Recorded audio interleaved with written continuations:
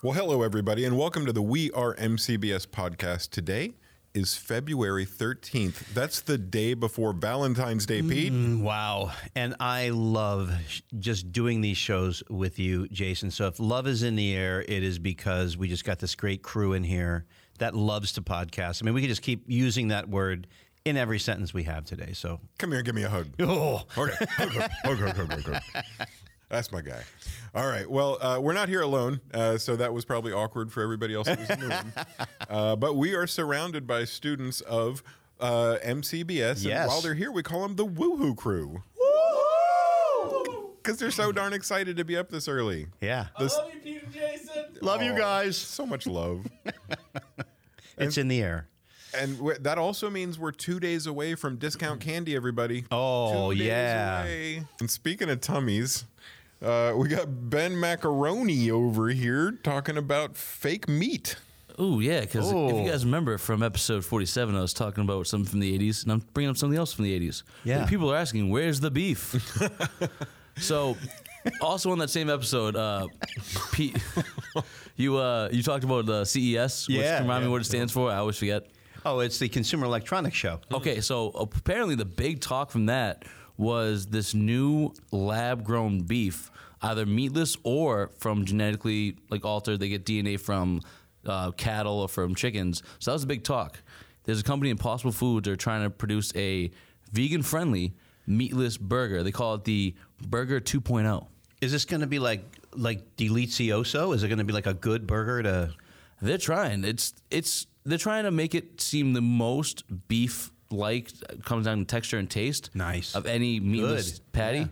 But the problem is they're worried about how to market it to the actual food industry, because from someone who's been in culinary school, I know that a lot of culinary people in the culinary industry are really snobby and are really particular about the beef and materials they use. Mm-hmm. And when you hear the word lab or genetics, they immediately just shut down and they do not want to hear about it. Wow. Yeah, so they're trying to find the fine line of marketing to professionals in the food industry that want to provide the best quality products, but at the same time, some people who are in the new modern era of the millennials or in the Gen Z, I believe, that Yeah, right now, probably. Yep. Yeah, who are culinary fanatics or foodies, as they say. I'm trying to get my terms down for social media, and they want to market to them to really just get this movement going, because it's really an environmental thing, and they're trying to focus on that in their marketing strategy, opposed to doing the whole it's better for the animals, better for you.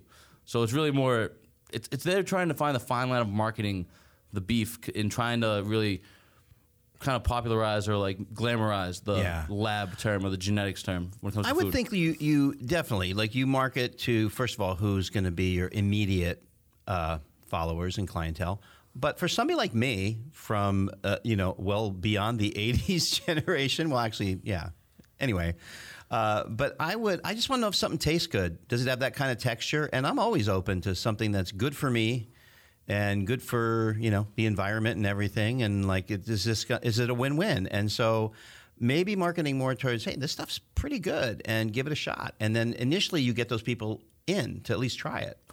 Yeah, well, the new CEO they hired for Impossible Foods is David Lee, and he was the former CEO of Del Monte Foods, which is if anyone knows, Del Monte Vegetables. Yeah, sure. So they're really using him to market and just think about what would the consumer want, because of course Del Monte, if you're working in the canned vegetable or canned fruit industry, you have that same stigma of it. We're trying to sell fruit.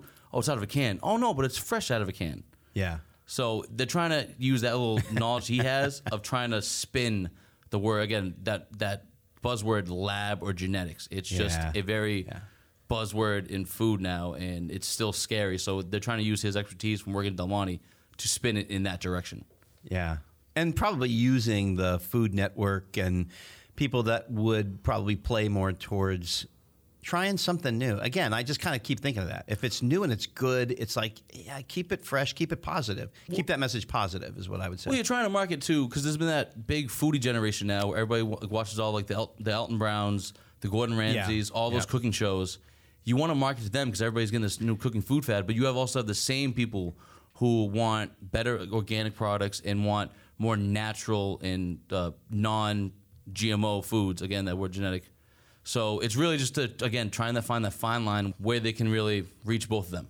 I know Jason could really weigh in on this. I know just leaving my last comment on it is just I used to watch this Taste Made app program thing where it would show you the farm to table stuff.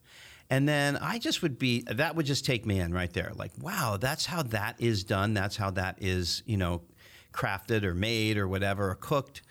If I see a little bit of the background of it and the benefit of it, I'm in. And so I don't know, Jason, what do you think about all this? Pretty much from the vegan side of things. I know you've had a blog and all kinds of stuff about it. So yep, I'm a unique individual. So when I went vegan for a couple of years, I had a blog because I know nobody else was doing that.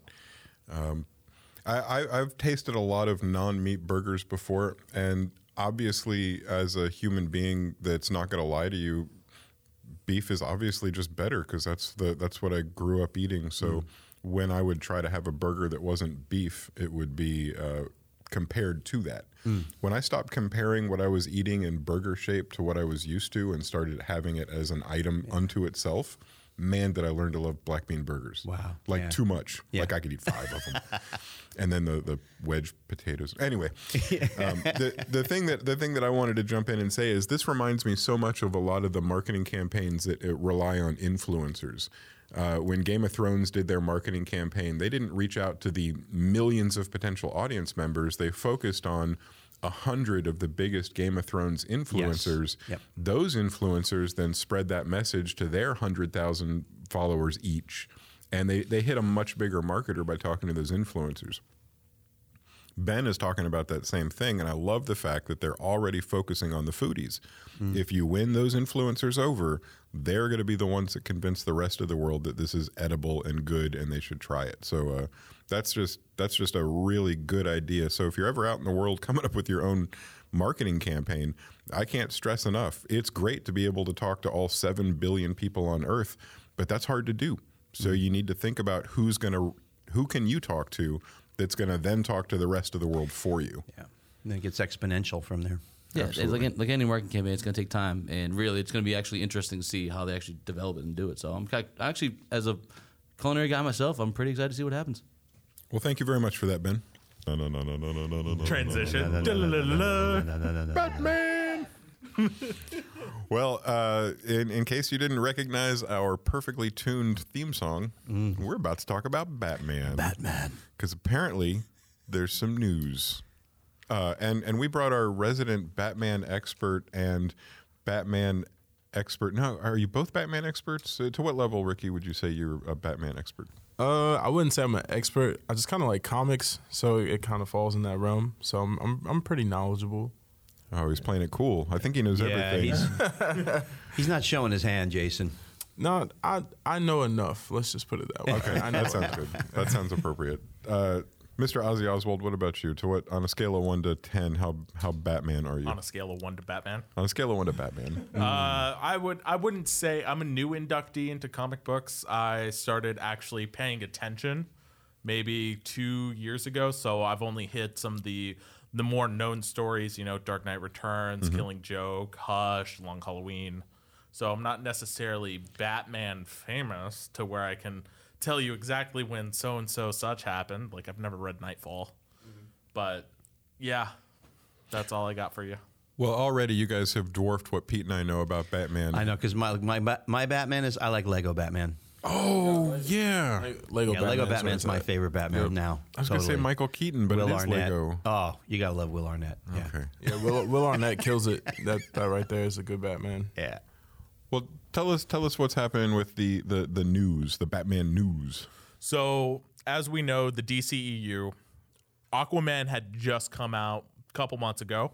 Saw it. It was good. It seems like it's going to revitalize the cash flow coming in from it. It's great. So, news came out about the solo spinoff, The Batman, which is being helmed by Matt Reeves, which originally was supposed to be written and directed by Ben Affleck, who was the Batman. But news came out very recently that he is officially dropping the cape and cowl, and they're going to be on the hunt for a new Batman to star in this noir style Batman movie. I just got used to Ben Affleck, and now I've got to get used to somebody else. Yeah, the Bat flick is gone. Oh, I think he just didn't want to face off with Bane. yeah, that's too much. I can't do it. It was too much. Bane would have been too much. It's like the Hulk. Oh Yeah. no. Too much. Well, reportedly they want to go with a younger Batman, so Ben Affleck wouldn't be the right fit for the age that they're going for. That's kind of the whole reason. yeah. He So, seems young to me. I mean, he seems kind of young. Not really. Maybe it's perspective. I don't know. Kind I of don't looks know. a little bit chunky in that suit, you know. There's just not enough digital makeup to go around there. Yeah. Yeah. But since they're trying to go younger than the search for a new actor, I have a question for you guys. Who would you like to see play the Batman? Oh, man. I haven't even thought of that. Who do you think would make a good Batman? Me personally, I'd like to see, if you guys watch Supernatural, Jensen Ackles, Dean from Supernatural. Now, did you know that he was the voice of Red Hood in Under the Red Hood? Yes, I did know that. Now, to counteract you, I would like to see John Hamm as Bruce Wayne. That's a pretty good one. I can see him as a Two-Face, though. It's like a Harvey Dent. Yeah. Yeah. Yeah. Everybody's nodding their heads in the room. So I'm that must looking at be John accurate. Hamm. He's yeah. I can see him as a Two-Face. Speaking of villains, though, they said that we'll have a full rogues gallery, so you'll see him go against not just one villain, but a whole cast of them. They talked about maybe the Penguin being the main one that he faces off with. But we're supposed to see a lot of detective work, seeing as Batman is the world's greatest detective. Right. We're not, because they kind of shied away from that in the action ones. They kind of just focused on the brute force of a Batman. But we're going to see him do a lot of detective work in solving a crime. So I'm kind of looking forward to it. Hopefully it doesn't fall in the funk of the rest of the DC movies. I'd say by far the best DC film that came out was Wonder Woman. Yes. I think everybody would. Yeah, all the heads are nodding. Yep, so- mine's nodding. That's really all Yes, that I matters. am. So Wonder Woman was really good. If they can, I didn't see Aquaman, but I heard it made a lot of money. Fantastic. Yeah, and I heard it was pretty good. So if they can keep it going, I have a lot of hopes for this movie. So If they're switching to, I'm sorry, Pete. No, go ahead. If they're switching to one where he's going to be a detective, that means they're going to focus on story. When it's a fighting movie, then it's all mechanics. But if Right. we're finally going to get some story with some clues and we can figure some stuff out ourselves and feel like we're smart, then sign me up. I'll go see the first Batman movie I've seen in over a decade. right. I've seen online that Josh Gad wants to play Penguin. Right. They asked Matt Reeves about it. He didn't give anything away, but he was just like, they're really good friends, and he would love to work with Josh Gad. So that could be a possibility. He would. I think he would be great. Yeah. I can see Facially, it. everything, they could do a lot with him. Yes. Well, what about this noir aspect of it? Are they shooting it in black and white or a sepia tone kind of a thing? You know, they're going to walk into some random bar and go, I can't remember the Casablanca line enough to make this reference. Of all the bars in all the world, something. Catwoman had to walk into this one. Yeah, that's it. So I knew together we could get it. Yeah. It took the collective energies of the podcast. You can make it look like Sin City. The Sin Oh, City no. films. That would be tight. Those are that is such a good style. Yep. I could see that, and I think it would work perfectly for a Batman film. Man, that fits so good. Yeah. Oh, now if they don't do it, I'm already disappointed. Right. I'm not trying to get my expectations like too high because I don't want to walk in and be disappointed. But at the same time, there's so much they can do with this film. I hear they tune into our podcast, so they'll probably pick it up. Yeah, I hope they Yeah. listen to this. I'm pretty sure, based on the people that we have sitting at the mics, that we could probably talk about Batman for a week, and then we'd be here when it was time to record next week's podcast. But I think everybody's itching to go out and get some of that candy so they can hand it out to all their special people tomorrow on Valentine's Day. I know that Valentine's Day is a big day for a lot of people, but I hope on Friday you don't forget to tune into the Campfire Quests Dungeons and Dragons stream. You can find that on twitch.tv/WeAreMCBS. If you found the podcast, you can find the Twitch stream, and we'd love to see you at 2 o'clock live on Friday, or you can watch the recording. Until next week, Pete, happy Valentine's Day. And you guys out there in the listening audience have a beautiful week.